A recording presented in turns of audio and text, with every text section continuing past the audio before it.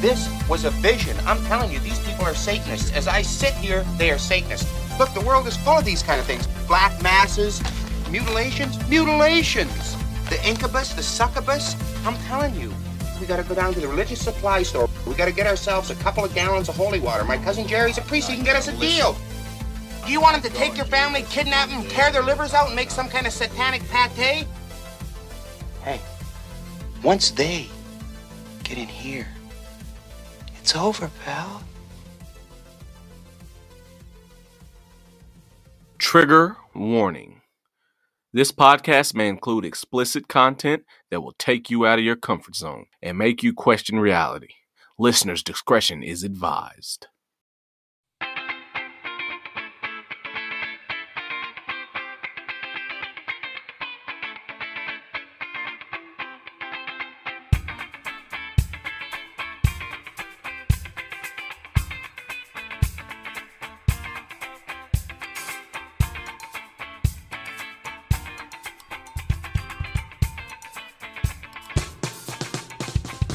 All right, everyone.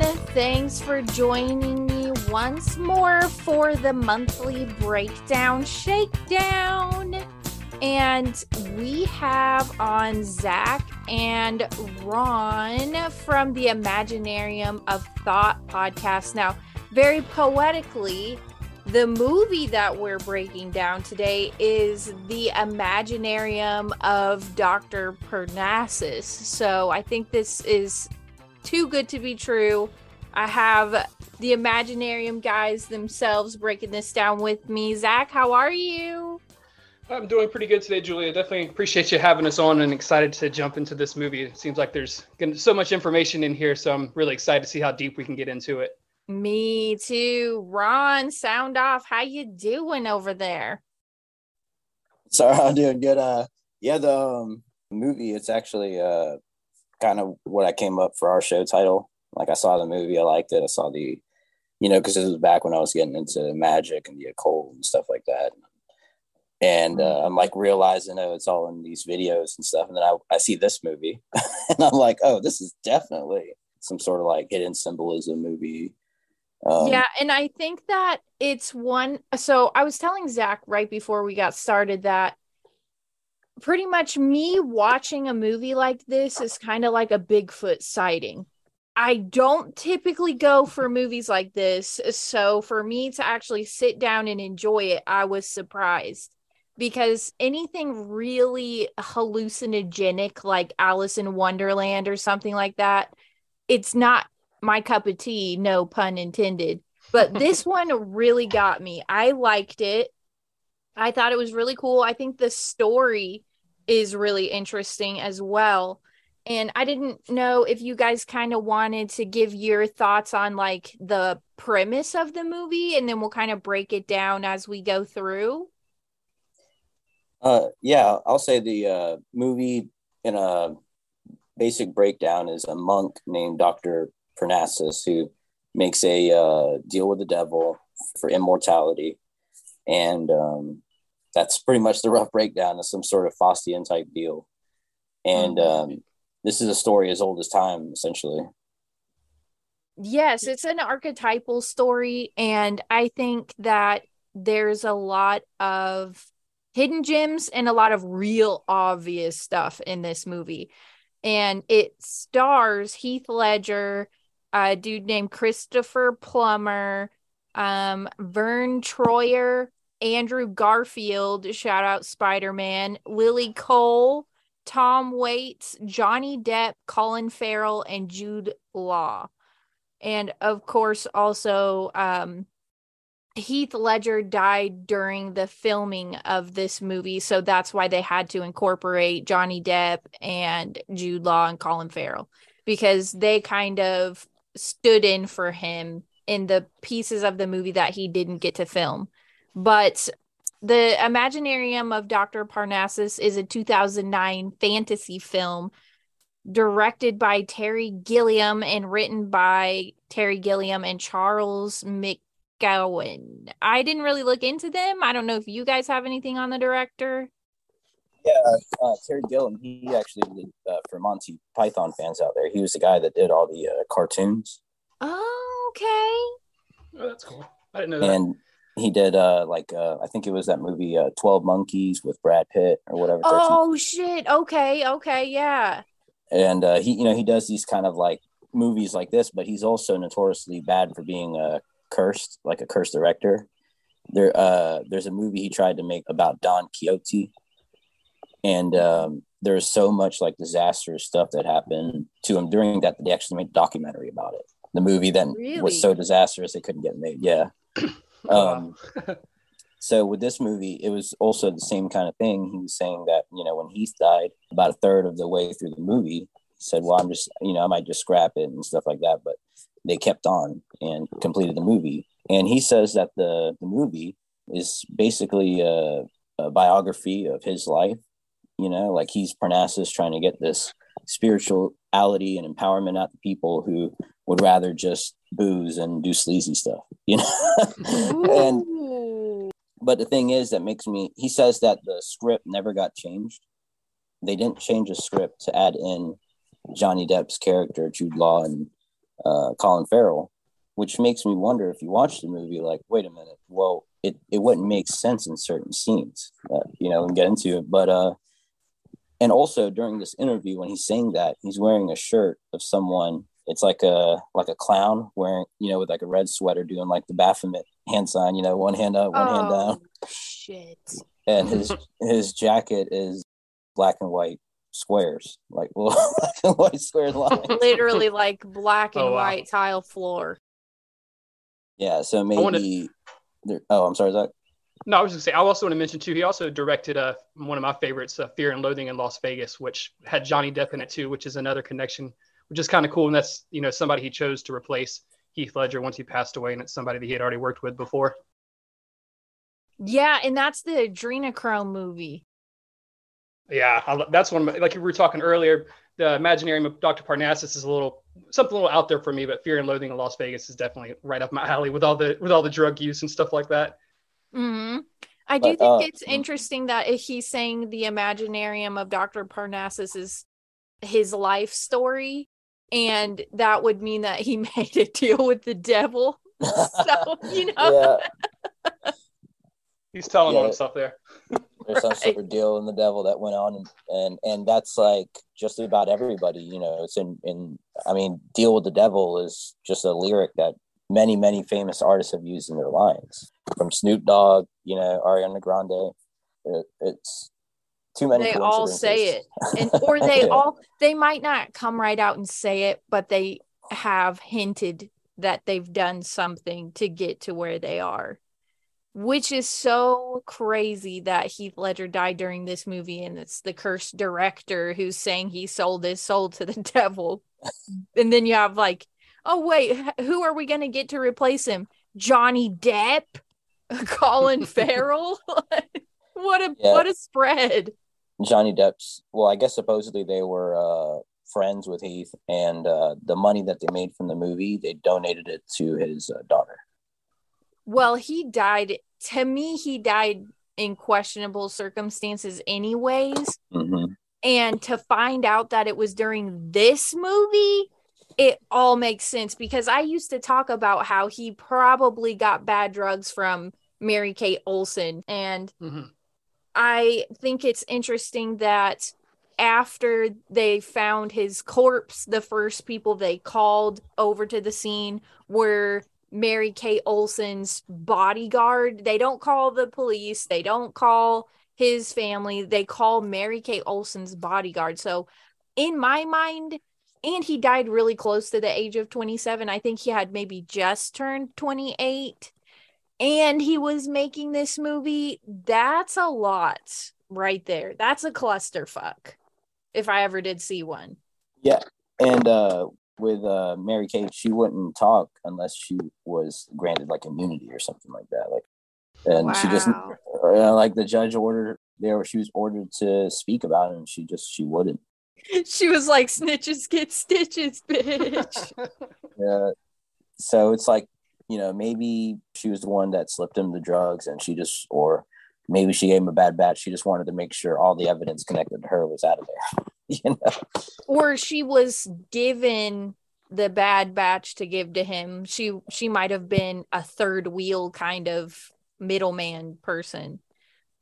I thought that Jack Nicholson, the quote he made after Heath Ledger died was very cryptic. He said, I told him not to get involved. He was talking about the Dark Knight movie. Like, if you go dark, you gotta, it's hard to come back from that. And Jack Nicholson himself is such a shady character. And for him to be like, oh, I told him, that's not the first thing I would think of when I heard my friend died. Oh, I've told her ass she was gonna. That's so insensitive. All right, that's the last thing you'd want to say. I told you so. It's a little late for that, Jack Nicholson. It's a little late for I told you so. I mean, damn. But if it's okay with you guys, I kind of want to set up the first scene and then we can kind of talk about it.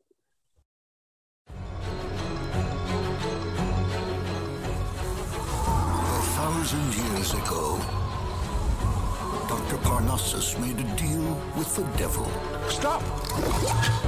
You're probably not a betting man, are you? To gain immortality.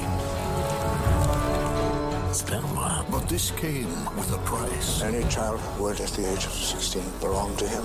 Now, a mysterious outsider Can you put a price on your dreams? will take the traveling show beyond their imaginations. The extraordinary Dr. Parnassus. What are you doing? Trying to save your daughter's life, sir? You could save her. What do you say? First to 5 souls. Voila. Oh, voila.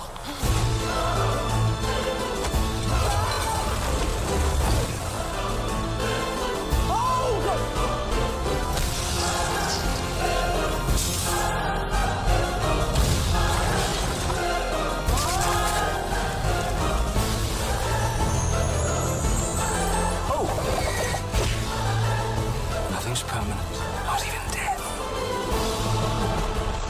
The Imaginarium of Dr. Parnassus. And so the movie opens up outside of a London pub, and an elderly bearded sage named Dr. Parnassus runs a nearly bankrupt traveling theater troupe, which includes his teenage daughter, whose name is Valentina, a sleight of hand expert and banker named Anton. Oh, not banker, sorry, Barker. Like, he's a hey, come look at this. The amazing Dr. Parnassus. Like that, yeah. And then he has a dwarf assistant named Percy.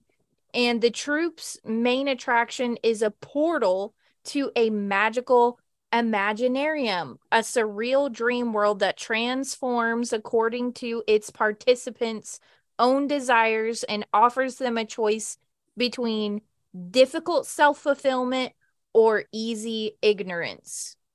And so in the opening scene, there's a drunk guy stumbling around outside the bar, and he wanders up to the stagecoach. I don't even know what it's called. And he's all drunk and bumbling around, and he goes into the mirror.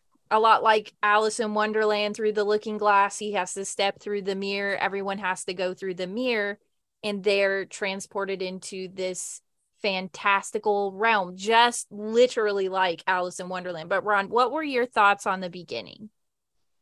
This movie, you'll find out right away. It's one of those kind of movies like homage like a Stanley Kubrick. You got to watch the background and things like that in the scenes.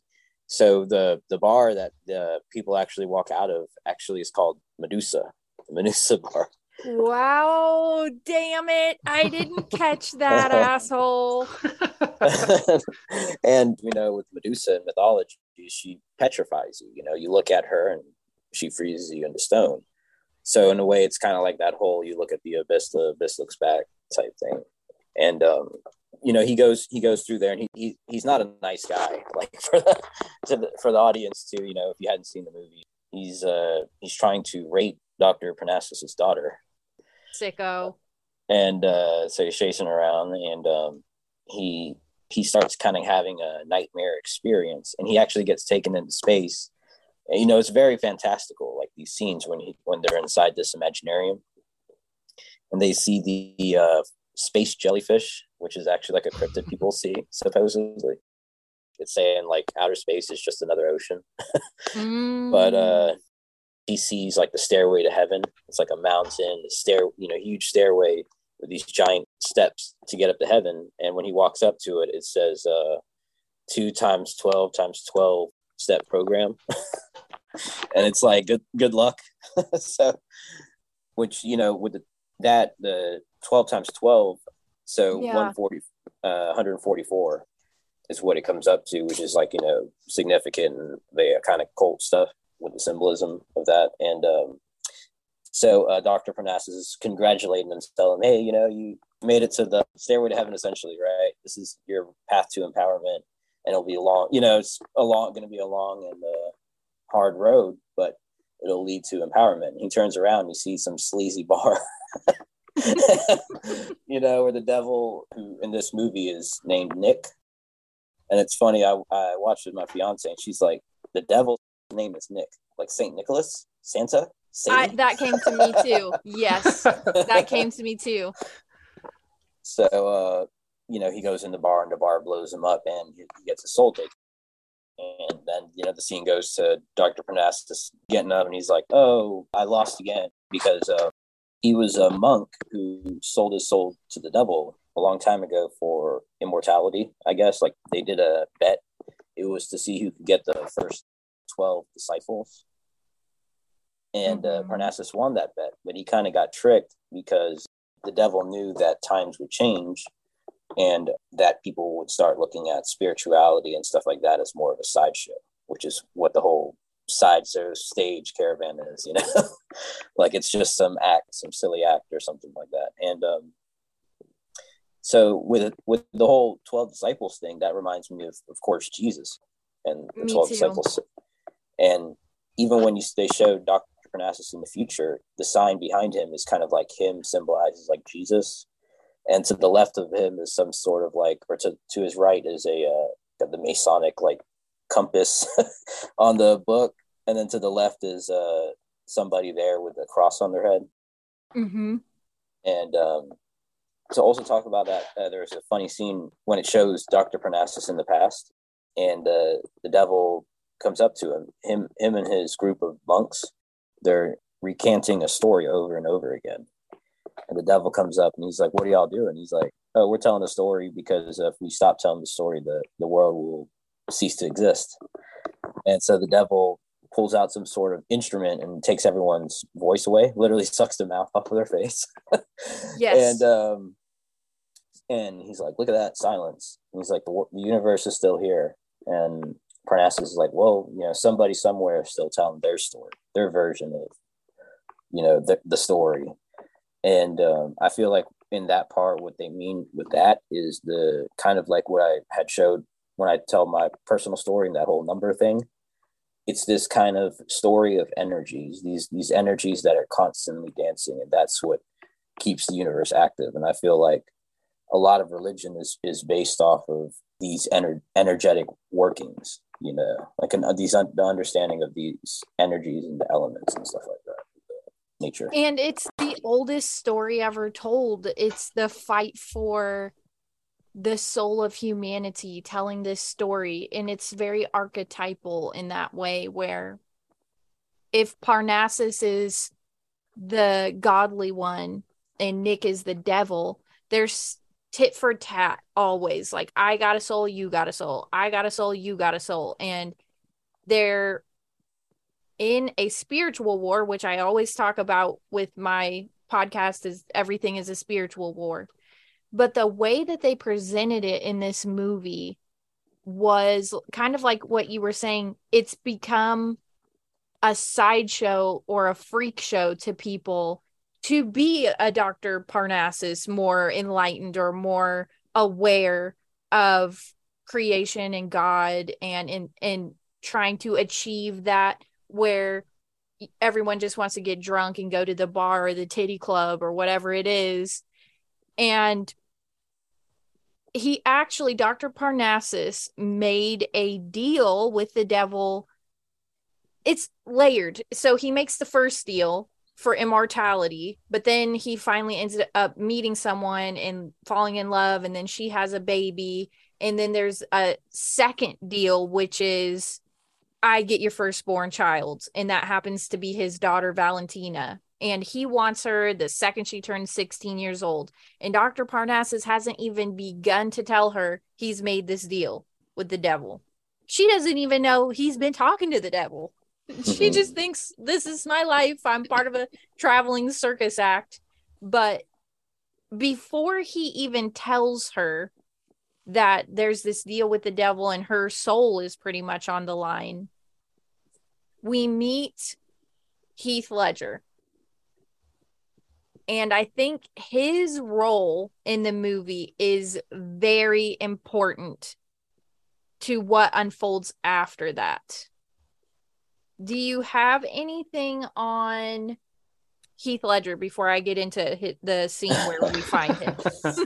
Well, the thing is with Heath Ledger, just like with all these famous actors like this, like celebrity sacrifice thing, the thing that makes this movie interesting is that it's almost like the sacrifice is the movie. It's almost like if he lived through this movie, it wouldn't have been the same movie. Isn't that crazy to think about? It wouldn't have been. Yeah, it would have been a completely different movie. So it almost makes it seem like definitely this was some sort of, hey, it's the devil's coming to collect. It's it's time to do your thing. Just like that one singer says, I can't remember his name for some reason. That did the 60 Minutes interview, Bob Dylan. Oh, Bob Dylan, right? Yeah. Yep. Mm-hmm, that asshole. See, they always end up telling on themselves eventually. Yeah. Even Madonna, she made a post on Twitter, or she made a tweet saying, "I sold my soul. Fuck, I can't get it back now." It was, and then she deleted the tweet. Yeah. And I think before I really dive into his character, I think I should also back up for a second, because the Barker guy, who is Andrew Garfield, he has a crush on Valentina. He wants to be with her. They're the same age or around the same age, so it makes sense. But she, of course, like all girls, doesn't want the easy thing. She wants the bad boy. She wants this adventure in her life. She wants to get away from the circus. So she's not easy to fall in love with Anton, because she's known him her whole life. They've kind of grown up together in this thing. And I think in her mind, she sees him more as a brother or a bestie. And so when they find Heath Ledger, she immediately is kind of lusting after him. And if we're talking about making deals with the devil, another thing would be the 7 deadly sins, which I feel like we do see a lot of in this movie. There's lust, lying, there's gluttony. Yeah, all of it. And so they're on the caravan. I don't know of a better word to describe the damn thing. It's like a tenement on wheels. I don't know how else. Like a stage on wheels, basically. Yeah, a traveling stage. Yeah, yes, and they all live inside of it. And they're going across a bridge, and Anton notices someone hanging beneath the bridge. So they rappel down and save him and bring him back up top. And they're doing a little CPR moment on him, and this freaking flute flies out of his throat. And this flute that was lodged in Heath Ledger's throat kept his neck from snapping and killing him. And he lives, but they shove him in the trunk. Okay, we just saved him so he didn't choke to death, so we'll just suffocate him instead. Just shove him into a trunk and close it and latch it and keep moving on.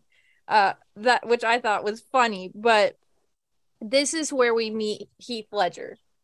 And we don't really know what his story is just yet in the movie, but it's obviously going to be significant because, and we can talk about the scene a little bit now too. He's in an all white suit and he's hanging under a bridge. So he's like the hanged man in occultism. Yeah, and the hangman is also the Joker card. Oh fuck, that's right. Yeah. And also there's a scene earlier in the movie when you kind of first see Mr. Nick coming up to Parnassus, hey, but old buddy, old pal, when they're by like a fire. On the wall behind them, the graffiti says Joker. So some sort of like premonition to when Oh my god. And he's I totally missed that. I totally missed that too, Joker, Zach. He's blowing my mind right now. Ron's always really good at this. So they're showing the connection back to the Dark Knight. Yeah. And then if you think of it, it's like the Dark Knight of the soul. Oh, yeah. Wow. So is it a premonition for what's to come in the movie? Or is it a giant spell and it's the premonition of what's about to happen in real life? Yeah, and that could make sense with how everything is now. Everything's anarchy and lawlessness in these big cities, and that's kind of what the Joker is about. You know, hey, right. This is our version of crazy freedom, you know, of expression and stuff. So it could be have been some big ritual linked from the two movies. I think it definitely could be because I just watched a movie recently, and I'm about to talk about this movie with my cousin Brian. Not for a breakdown, but just like to mention it. There's a new movie that I watched on Netflix called The Pale Blue Eye, and it has Christian Bale in it, and it's a murder mystery kind of movie. But there's a lot of occult symbolism in that, and it vaguely reminded me of The Dark Knight. And I always wondered why they picked Christian Bale, because in my mind, he never stuck out to me as a Batman. Is he your Batman? Please don't tell me it's Ben Affleck. No, Michael Keaton for me. Okay. Yeah. Yeah, I don't know. Christian Bale kind of he did the voice. He had the good voice. I'll say that as a Batman. Yeah, he did have the good voice, but he just was a little slender for my taste in Batman. Oh, and by the way, right before I jumped on here to record this with you guys, it's been a beautiful sunny day. It's been 90 degrees, gorgeous Oklahoma day. Right before I jumped on here to record this with you, the sky turned black and hail started pouring from the sky. And it's a legitimate thunderstorm outside. So if you can't hear me very well, it's because there's a bunch of hail hitting this window over here. But how cryptic is that? Like right before we jump on the podcast, it's just like lightning, boom, with fucking hail. But anyways, that's crazy. The powers that be are trying to keep us from talking about this tonight. But when they find Heath Ledger under the bridge and they pull his body up and the flute flies out of his throat and they're like, oh, he's alive, whatever. There are symbols that are carved into his forehead. Or I think it's like a mark red paint or something like that. Or maybe that's what it was. Yeah, it looked like it was either in blood or it was like a red, like you said, a red marker. Oh, blood. Most likely blood, yeah. I swear that's what it looked like to me. And I'm really good with symbolism, but not like the symbols themselves. To me, it just looked like a triangle, you know, what you would normally say, an X and an I. And I was like, okay, that's probably significant, but I just don't know what that's supposed to mean. Yeah, same. I found an article about where somebody had did already the research, but I forgot to write down those names. But so from what I remember, they were they actually are real symbols, but like you said, the triangle with the eye, it's obviously trying to make it like Illuminati, you know? Yeah, exactly. Zach, were you gonna say something? Yeah, I was gonna say the hanging actually was inspired by a real hanging from 1982 of a guy named Roberto Calvi. I'm probably mispronouncing his name, but it was supposedly linked to the Vatican, and he was supposedly hung there as like a ritualistic murder by a black Masonic lodge called Propaganda Due. So it's just kind of crazy. That right there is another link to, you know, all the hidden meanings and stuff. Damn. Yeah, that was from that. Ron sent me a cool little article that had some stuff like that, and that was something that mentioned it was really cool how it was actually based off of a real murder. Wow. Okay, well now I guess it's a good time to mention this. So after they get him out of the trunk, he's all discombobulated because he's just been tortured and then hung and then revived and then stuffed in a trunk, and now he doesn't know where the fuck he is. He's just wandering around. So we find out he's not forthright with his name. He kind of hides his identity for a while, but we later find out that he's a disgraced philanthropist named Tony Shepard. And so when I heard the name, I wanted to do a little digging on what the names of these characters might mean. And I actually ripped this idea off of Drew from You're Missing the Point podcast because he's so great at talking about the names and I never used to care. Yeah. But I'm starting to see that they do have significance. So we'll just start right off the top. The name Parnassus is Greek in origin, and it means the abiding place of poetry, the home of the poets. So I think that fits his character pretty well. Also, for people who know the Delphi, that's where they were. They were in the mountain of Mount Parnassus. Is where the Delphi were. Oh shit! Okay, yeah, that makes sense. It being Greek in origin, I think it's kind of representing him as maybe a Zeus type of character. Like you were saying, a lot of people will say the word Jesus actually comes from Zeus. I'm a Christian, so I mean, take that or leave it. But a lot of people do say that it's from Greek origin. And then the name Valentina is actually Latin, and it means strong and healthy, which she is. She's pretty outspoken and all about her life. You know, everything's about Valentina. And then Anton, who has a crush on her, that name is Latin and it means priceless or praiseworthy. But what I thought was interesting is that Anton and Tony come from the same name and they both mean priceless and praiseworthy. And it's like the juxtaposition between Anton actually being like priceless and praiseworthy, and then Tony, who is Heath Ledger, being like a total dickhole.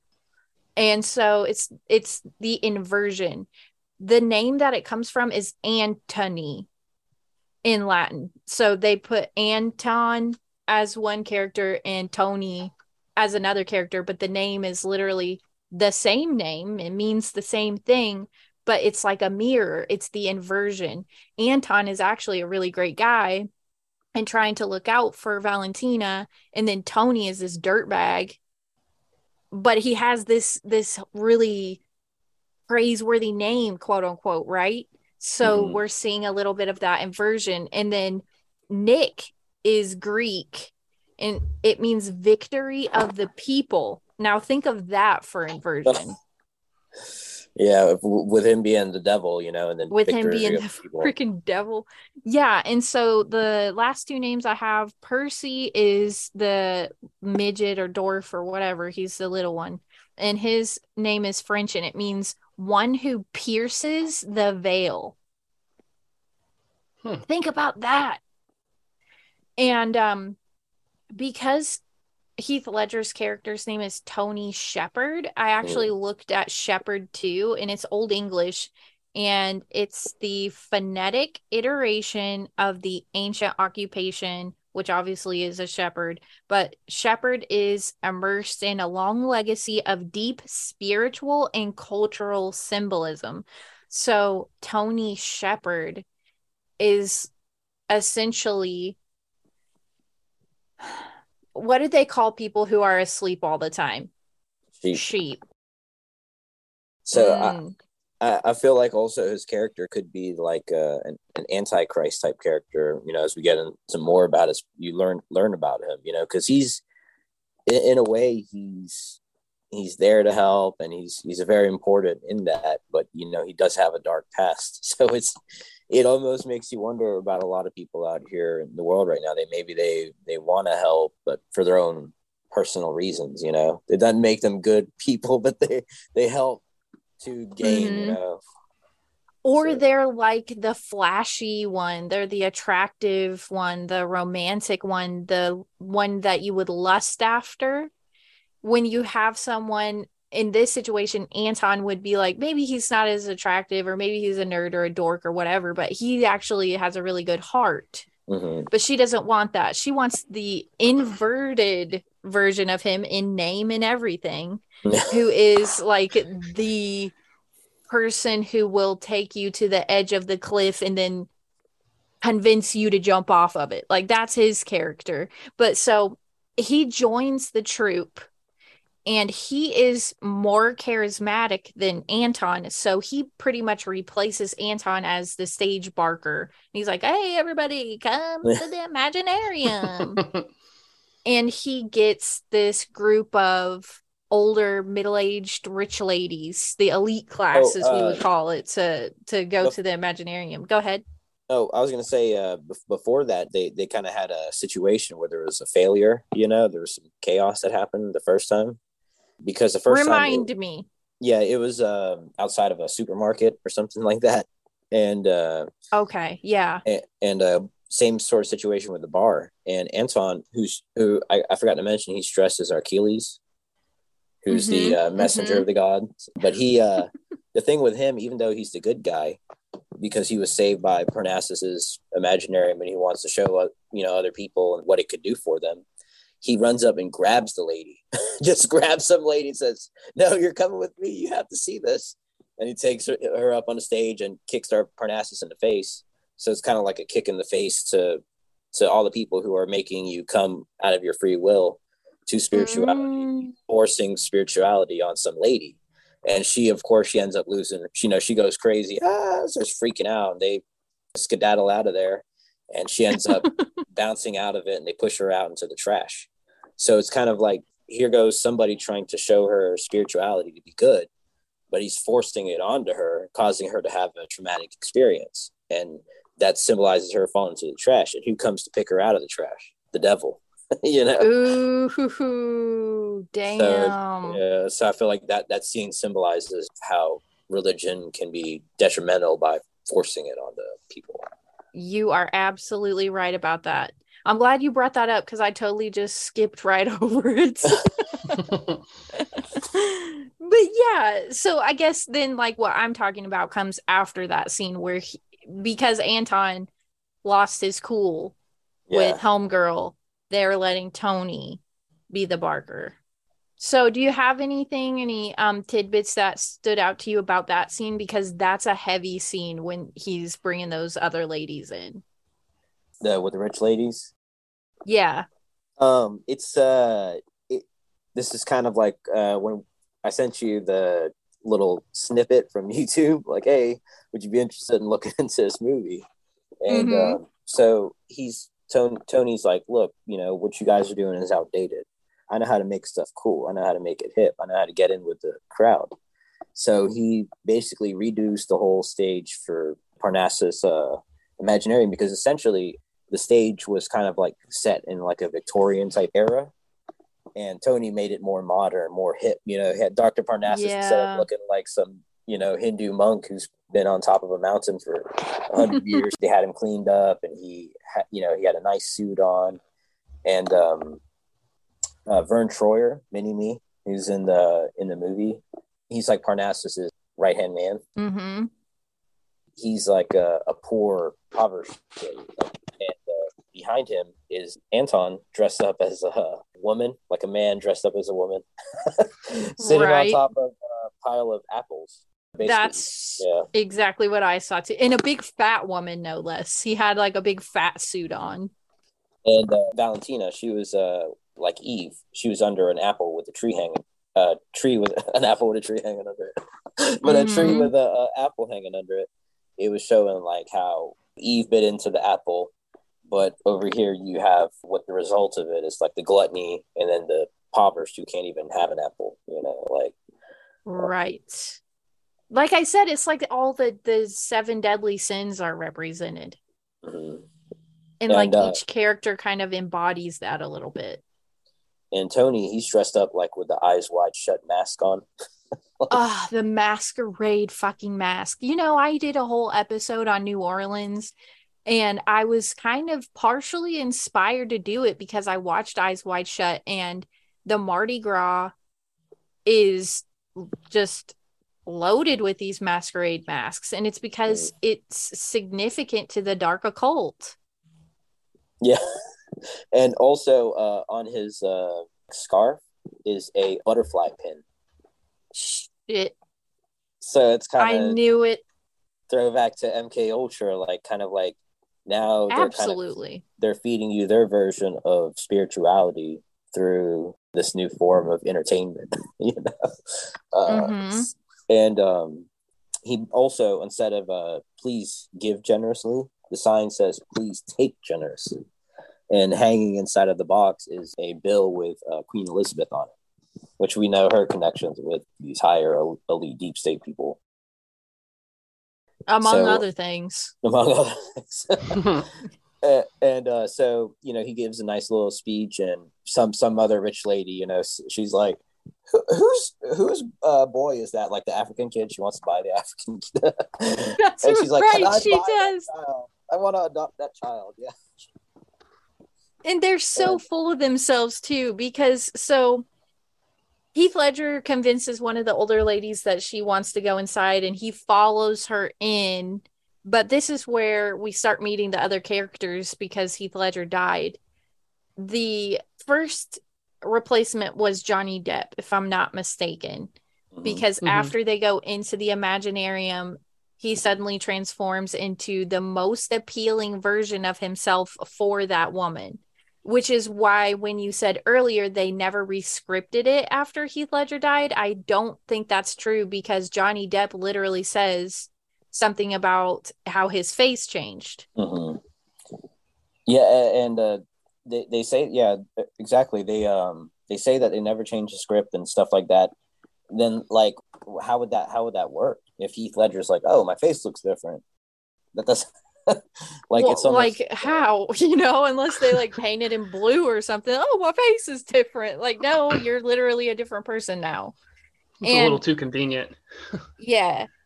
There was this whole thing I covered from the Blood Origins show on Netflix, the Witcher universe, where this demon appears and it says that it has many names and many faces, and it can just choose whichever one is the most attractive to you. And that's literally what came to my mind when the scene happened where Johnny Depp is dancing around with that old lady, and he pretty much says that his face changes to whatever the person would be most attracted to, just like a demon or anything. They're not going to come after you with a hideous scarred up face or like dark and creepy and scary. It's going to look attractive. And I think that's what that scene is kind of showing us. I feel like that kind of goes back to what you mentioned with the choice between Anton and Tony. It's like, and Tony was the attractive choice, and obviously the more, I don't know, the choice that she'd be more attracted to, but where Anton is the safer choice. And I just like how the whole movie is based around choices like that. Mm-hmm. But I agree. Also, like, it's also whose imagination is the strongest will take over the Imaginarium. So like you're saying, like, her imagination in there was the strongest. So it was all about her and what she wanted and stuff like that. And he's dancing with her. While he's dancing with her, he's seeing Valentina in the background, and he's like checking her out instead. Like, oh yeah, he didn't want the old lady, and so the scene. So of course, it's all like the whole movie, like literally, and with what Anton says in the beginning, this is for those with the eyes to see. Like you'll see it. It's gold and silver all over the place, but the scene changes, and she sees a like a motel across the street with this, Yes. to get busy. Like a She's love like, nest. oh, yeah, love nest. Mhm. Yeah. She's Paid by like, the hour. of course. I mean, if you were in an Imaginarium with Johnny Depp and you didn't know he was an occult Satanist, I would definitely be like, give me the keys. But that it's trying to show you. And then obviously the boat comes up and he convinces her to get on this gondola and sail off into the sunset. And Dr. Parnassus wins that one because she didn't choose the lustful thing. She chose the more pure thing. But it's always that choice between good and evil. And this movie has done a great job showing that. But I think when she's sailing off in the gondola into the sunset, the river kind of becomes this cobra. And you find out this is Nick, and he's representing himself as a serpent.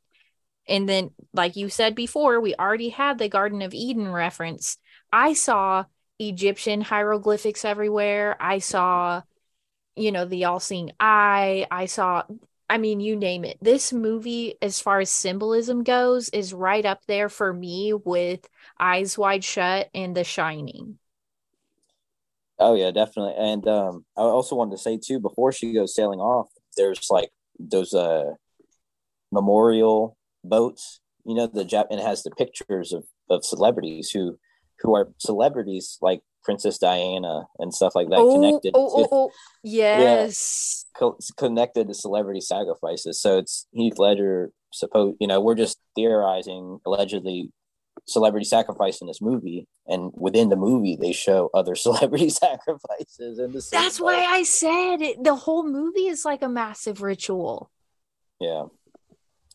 And it was supposed to be a big popular movie, but most people just don't get it because on the surface it seems like it's just this main stage of play, but for us with the eyes to see, it's a whole different, there's different ways you could take the message and stuff like that. Mm-hmm. I think that if I wasn't into conspiracy theories, I wouldn't have enjoyed it as much because the Imaginarium, quote unquote, that they step into kind of looks like Willy Wonka's chocolate factory on the inside. And like the Oompa Loompas and the schnozberries and it's just goofy kind of.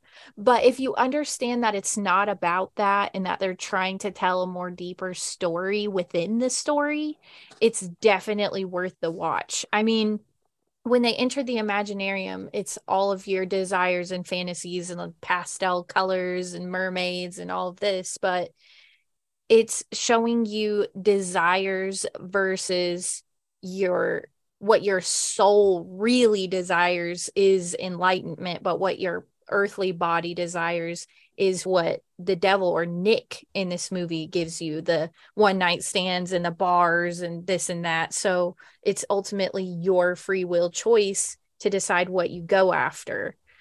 And the movie, when I looked into it, because after these old ladies, they have a great time and they come back out of the Imaginarium and they're just shoving money into the donation pot and yay. It gets weird because let me see my notes here. Do you want to talk about what happens after that as far as the gangster guys showing up? And yeah, so it's the night before Valentina turns 16, and this is like their last hurrah to win this bet because they made another bet. Parnassus and Devil should have said this earlier, but it's to the first of 5 souls. But he says it has to be before she turns 16 or I get her. He's like, wait a minute, that's in 5 days or whatever it is. mm-hmm. So, and also when Mr. Nick introduces himself, he shows up with an alarm clock and he wakes Parnassus up with that saying, I'm time, like they say the devil's time.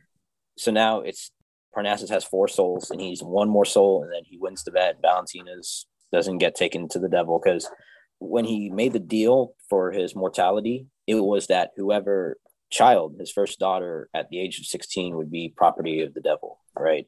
And so he's been struggling and I guess he's had guilt over this whole thing that he made. So that's what it was, that's kind of that part. But yeah, so the Russian mob people, they see Tony up there and they're like, hey, that's so and so, the guy that owes us money. They chase him into the Imaginarium. And I think it was kind of like a Weekend at Bernie's moment, because they were like, we killed you. How are you still here? But yeah, they kind of chase after him and go ahead, because this I think it's really important. Yeah, and when it was his Imaginarium, it was ladders climbing up into the clouds, and it says fame, fortune. He's like, oh yeah, I love this, and he's just climbing up the ladder. The successful guy, ambitious guy. But then the troubles start happening. The ladder breaks up and he falls to the ground. And that's when they catch up to him, and he's Jude Law in this scene. And yes, they're like, oh, that's not him. He's a different person. But then they start wiping his head, and the satanic symbol starts showing up on his forehead again. And they're like, oh no, it's definitely him. So they go to kill him, and Anton shows up, and Parnassus shows up. He tries to help or whatever. He tries to tell the Russian guys to try to win their souls. He says, hey, join the police and you can do violence with us, commit violence. Right. Police, instead of doing all your violence for the devil, do it for over here for the police. And, it's just kind of a irony thing. But the devil ends up winning their souls by pretending like he's their mother. And they come running, mother, and they come running to him, and then he blows him. So it's kind of like they were kind of like evil. And it's almost like in the mainstream, we think that the devil wants good souls, which is probably true. But in this movie, it's portraying it like the devil wants evil souls more. He's not so, because what you find out is that he's actually interested in Tony's soul. And he's been trying to get Tony's soul for a long time, but he's been protected by the black magic symbols on his forehead. And so he tells Parnassus, hey, if you can get me this guy's soul, well, to break it down, Valentina finds out about the whole deal and how the bet that her dad made, Parnassus. So of course she becomes the runaway. She gets mad, she's furious, and the Imaginarium is pretty much breaking down. Parnassus is like giving up. And I actually found, when I Googled the cliff notes for the movie, right during the scene that you're talking about, this is verbatim what it said. It says Valentina is horrified at her father's revelation, basically after he told her, I was going to sell your soul when you turn 16. And it says, meanwhile, having discovered that Tony is a fraudulent charity scammer who stole organs from orphans in developing countries and sold them to wealthy elites, Anton confronts Tony, but Tony fights him off, pushes Valentina into the Imaginarium, and joins her. Now, when the fuck did they say this? Did I miss it? Yeah, well, it starts out, so she's all upset, right? And they make love, because now she's legal consent. Well, in Britain it's 16, so still a little pedophilic for me. Yeah. But still. So after they make love, it starts getting dark and gloomy and stuff like that. And he's like, oh, I guess this is my part of the Imaginarium. Because there's a little girl crying, and or a little boy or something, she's all dirty and looks like she's in like some war-torn land. And he's like running up, shut up, little girl. Right. And then he goes and he's shaking her, and then he sees that there's a bunch of camera people and stuff like that. So he picks the little girl up and smiles. like he's there to help her. And, right. Like that's what all philanthropists do in real life, like Bill fucking Gates. Like he's smiling as he's injecting people with deadly toxins, like stab. And I heard actually with a lot of like money laundering stuff, it'll be like investors, and they'll invest into properties, and then also do some sort of charity thing to kind of like nonprofit. Of course. Yep. But with all this and the selling the organs and stuff like that, the first person that came to mind for me is the Clinton Foundation, who was this huge foundation helping all these impoverished people and stuff like that. When she didn't make president, it just is like went away, just disappeared. And she had when she was running for presidency, she had all these countries donating $20 million, $40 million to her charitable foundation. Mm-hmm. And after her bid for election, and so it makes you wonder, like, is this a kind of like hint out to like a Bill Gates or a Clinton Foundation type situation there? You know? Absolutely. And so he's a scumbag asshole, our Tony Shepard. And let's see.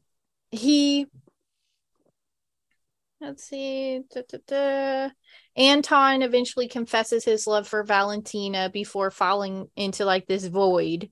Mm-hmm. And, you know, Valentina, I have to say, is very self-absorbed and very unconcerned with everything around her except for her, which I thought that maybe they were trying to paint her in an angelic light, but I also in the back of my mind was thinking, is she kind of the Whore of Babylon character? Yeah, that's funny that you point out, because when she runs away, when she finds out Tony's a dirtbag and he like pushes her down, she runs away. She dances with the devil, and when she's dancing with the devil, she's wearing a red dress. Like, you know, see, that's why I mention it. Yeah, and she ends up, there's two doorways that opens up that says his and hers. His meaning like the devil, or hers meaning like her choice, her empowerment and stuff like that. And she chooses the devil's the door, and he's standing there like, wait, she chose me? I won? And so it's like, think about that. Yeah. Mm-hmm. I think she is the Scarlet Witch, actually, in this story. And they tried to kind of paint her in an angelic light, but I personally think that she was the Scarlet Witch the whole time. Mm-hmm. Almost like, also, I think, too, if Parnassus is also like the theme hymn, like maybe God is also like this, like the Scarlet Whore thing when she's screaming at him. She's like, even if I want to get away from you, I can't. I'm stuck here, pulled back to you. So it does kind of seem like that, like they were portraying her as this wrath. Right. And the resentment. And because they also, people theorize, and you could say like Tony was the Antichrist because he's this guy doing all this nice stuff. But the way you're presenting it, they would say if there is an Antichrist, she'd probably be a female, you know, because it would be some sort of inversion thing, Scarlet Whore. Mm-hmm. I agree. I think it probably will be more of a female type of energy, because we've been so dominated by masculine energy for so long. I think the tide is turning. I don't have this, what do they call it? Like more women should rule everything and women are this and that. That's not really me, but I do see the tide kind of turning in the favor of women recently. And I almost kind of wonder if it's to our detriment in some ways, because it used to be a polite thing to open a door for a lady or say, hey, you look really nice today. Or if you're like drinking at the bar, you go up and be like, hey, what's your name? You know, you're really pretty. Like all that is super taboo nowadays because you're going to offend someone if you do that. So you do see this surge of feminine energy taking over, and it's not necessarily in a positive way. Yeah, it's also too, it gets like all these I'm a male feminist and stuff like that. Those are actually all the dirt bags. They're just right. Like, those are the F boys. They will literally do whatever it takes to be, you know, to make themselves more attractive in that light, where it's false chivalry, you know, essentially. And the thing with the feminine is, you know, the nurturing energy, right? It's like the mother, takes everyone, you know, there's that nurturing energy, she loves you, and then controls. Where it's also the opposite way with toxic masculinity, is just are violent. They're basically you're basically half animal at that point. That's why. Yeah. Yeah. Well, I was going to ask you what you think about that, because I don't necessarily know if there's such a thing as toxic masculinity the way they're portraying it. Is this where we are as a society? Is anything, if you have a penis in general, you're a toxic male? Is kind of how I feel like the narrative is being pushed. It's saying that toxic masculinity is working hard and being strong and having values and stuff like that, when really toxic masculinity are basically Vikings. Like, they portray Vikings in a good light, like, oh, they're strong. No, those guys were literally going into villages, raping the women, and any of the people they deemed weak, they would just slaughter them, whether or not they were children. Right. So that's toxic masculinity. It's brutality.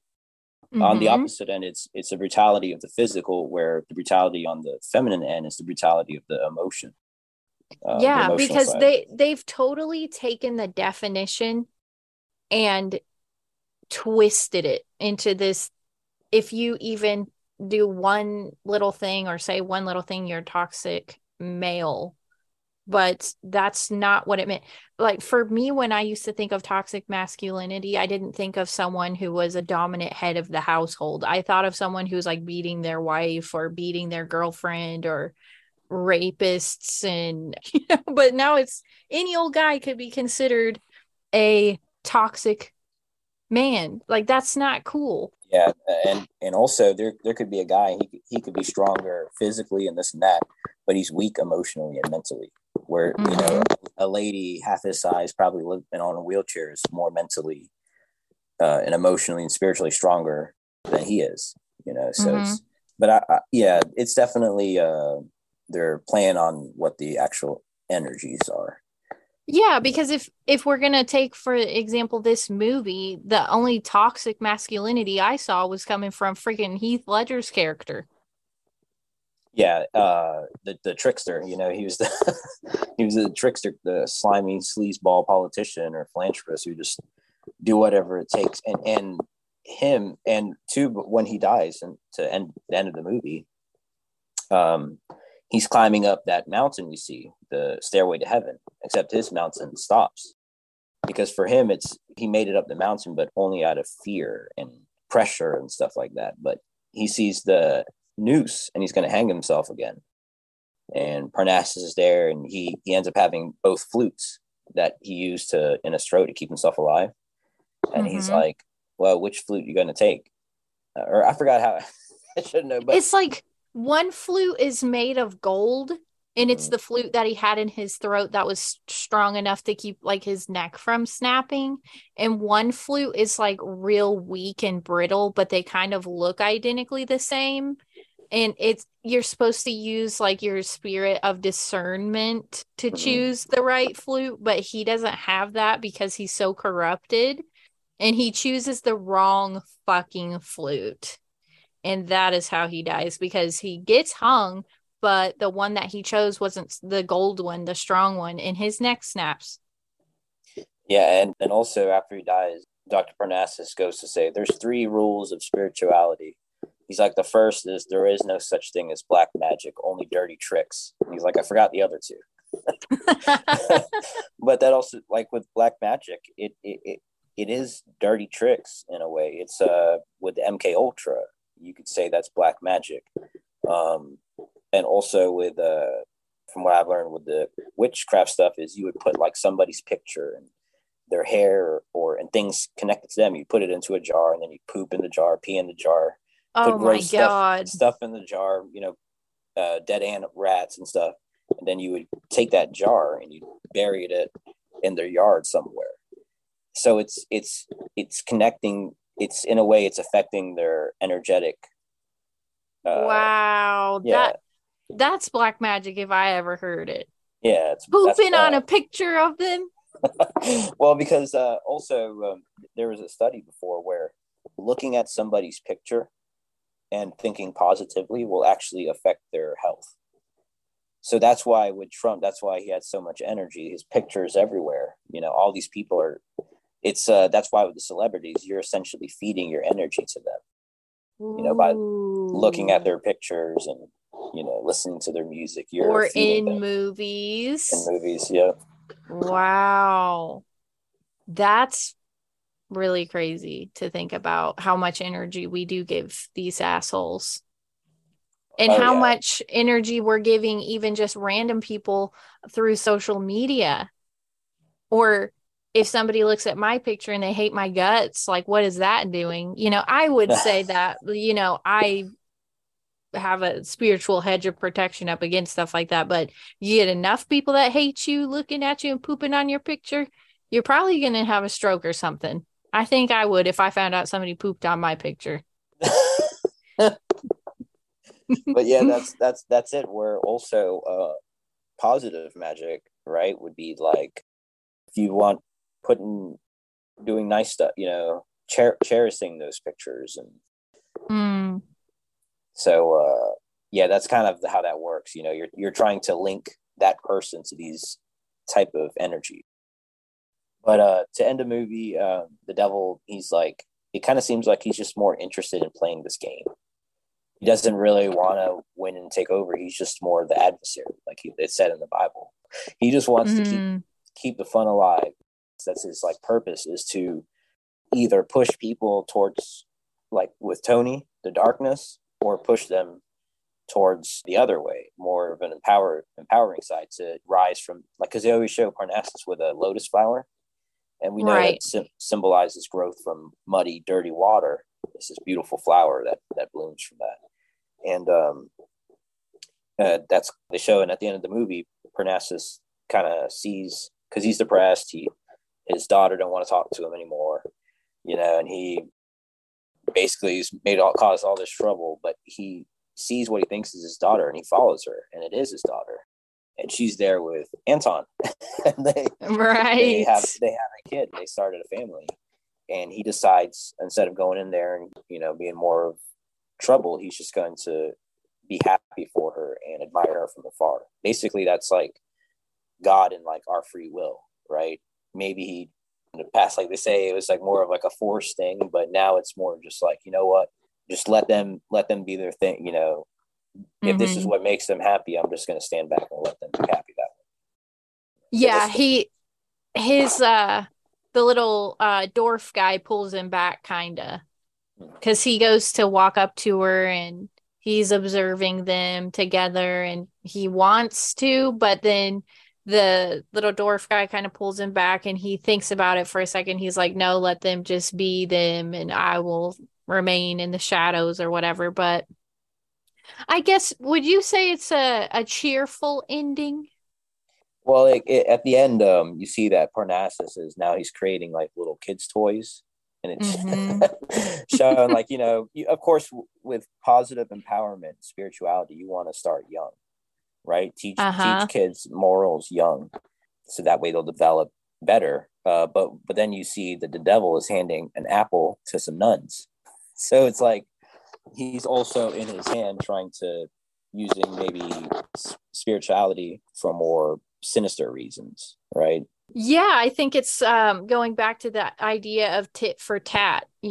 Dr. Parnassus is doing something to positively influence society. Nick, aka the devil, is over there doing something to pervert or convolute society. So it is this battle of good versus evil with an occult undertone. The whole movie has occult undertones. The little symbols here and there, the actors, what happened to Heath Ledger, it's all pretty much connected. And just to kind of wrap things up, actually, I had done some research on where they filmed the movie.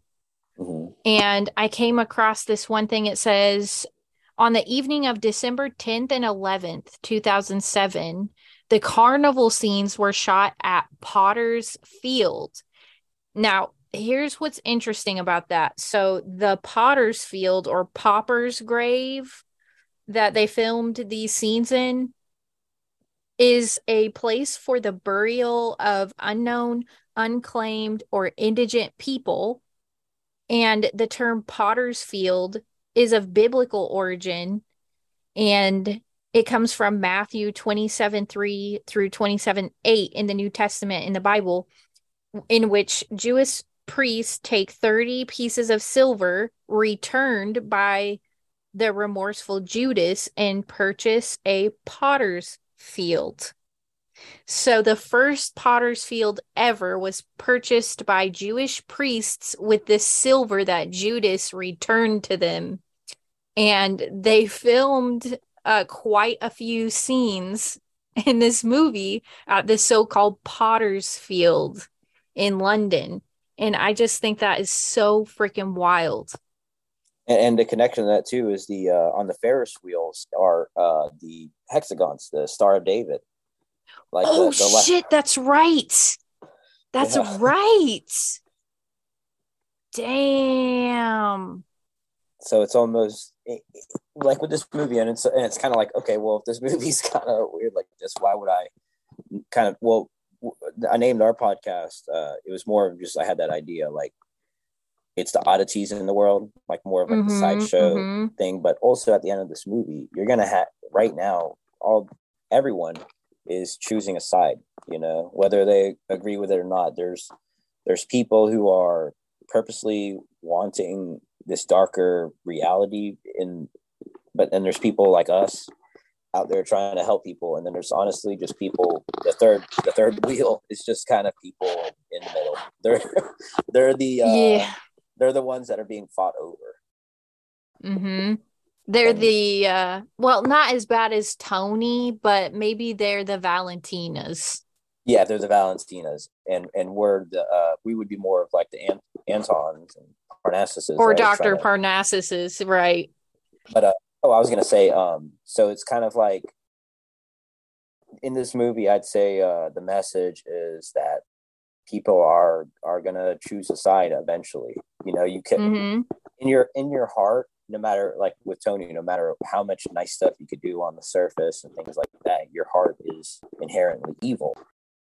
And even though in the end he did all this nice stuff to help, it was all to serve him.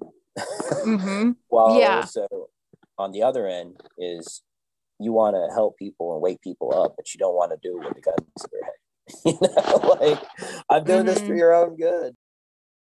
You want them to come to it organically, not like forcing it down someone's throat like a gold flute. LOL. Yeah.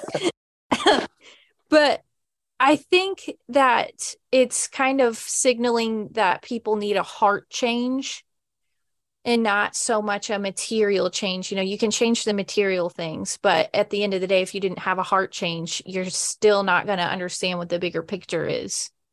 And one of the last things that I found I wanted to get your thoughts on is that after they shot some scenes at the Potter's Field, they moved to the abandoned Battersea Power Station for 3 days.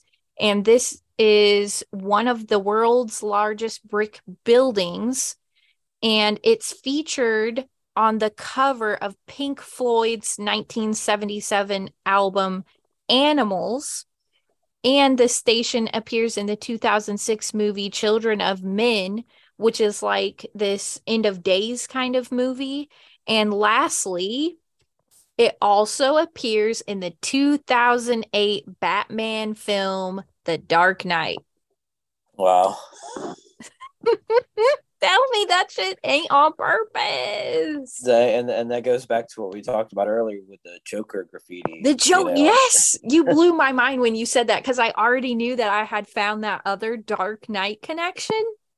Wow. And so, I mean, this had to have been some type of a spell or a ritual. If I'm just keeping it 100% honest, I think that it was probably used as a spell or a ritual.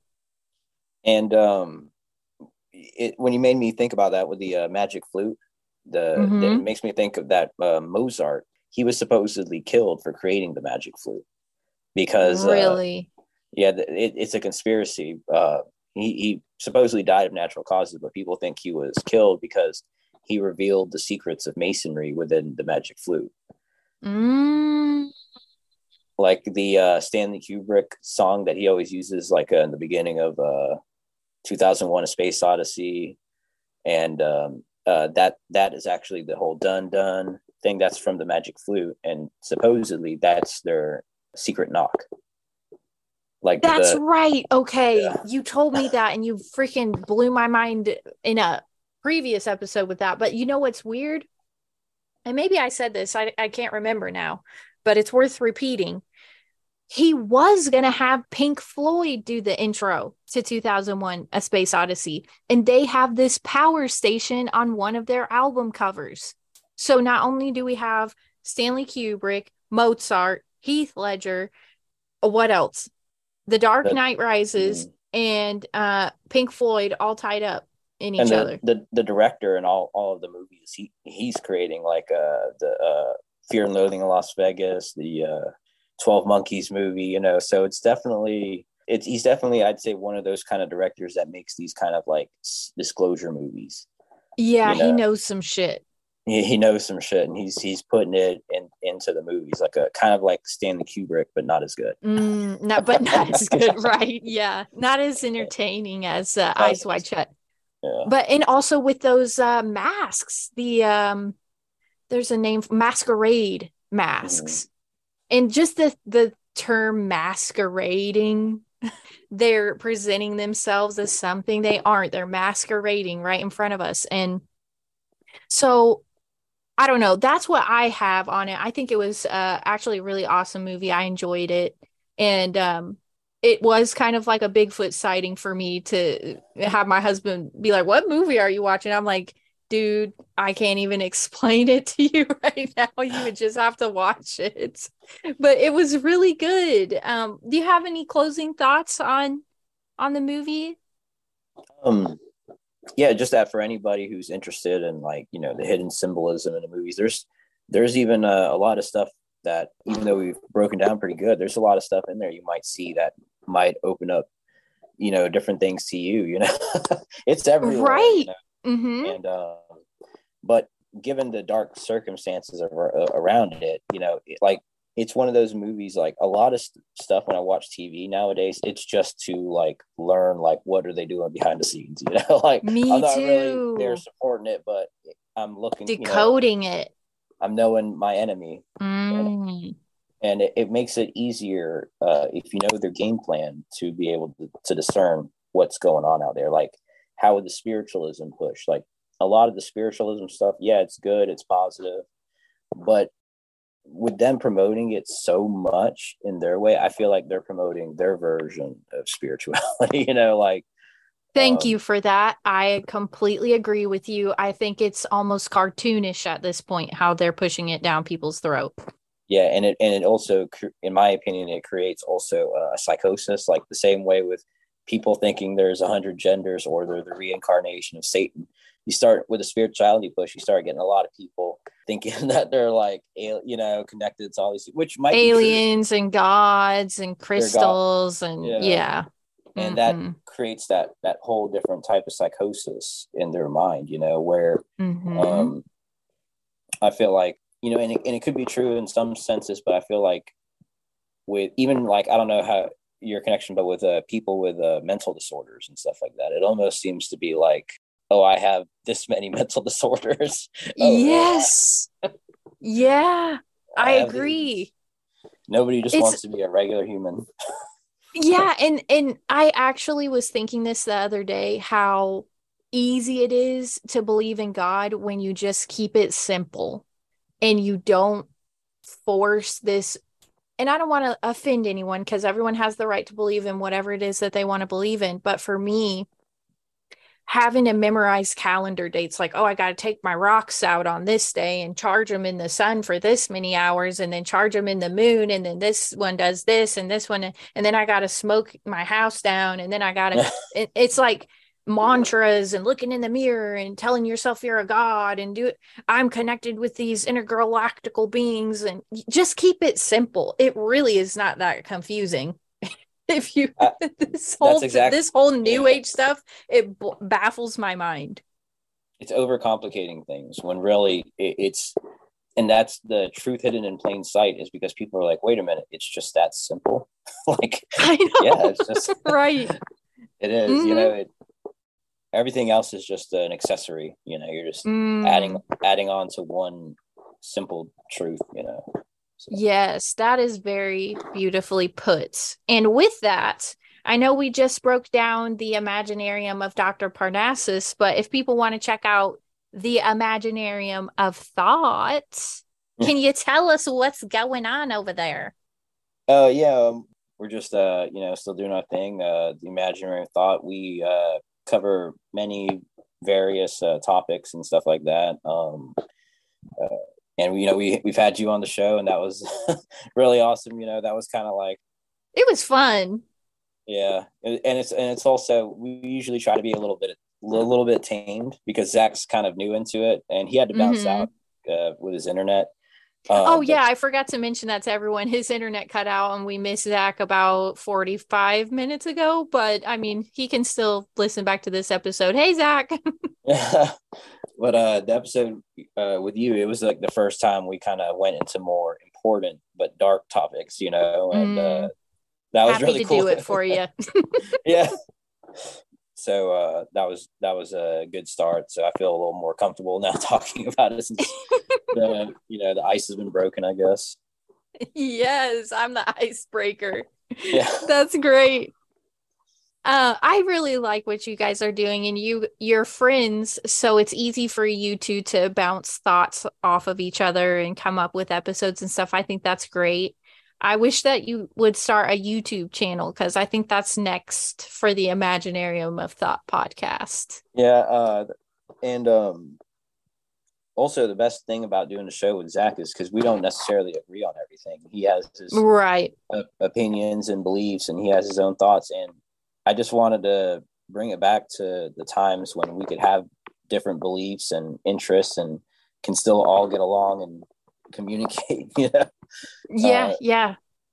Used to be especially my friend group used to be extremely diverse, all sorts of different backgrounds and stuff. But it seemed now that people are almost like joining teams, and it's like a circle jerk times 1,000. And I'm really starting to become disillusioned with the cliques. I'm part of this clique and this flat earth, and then this, and then this is, I'm kind of all over the board. I don't really subscribe to a clique.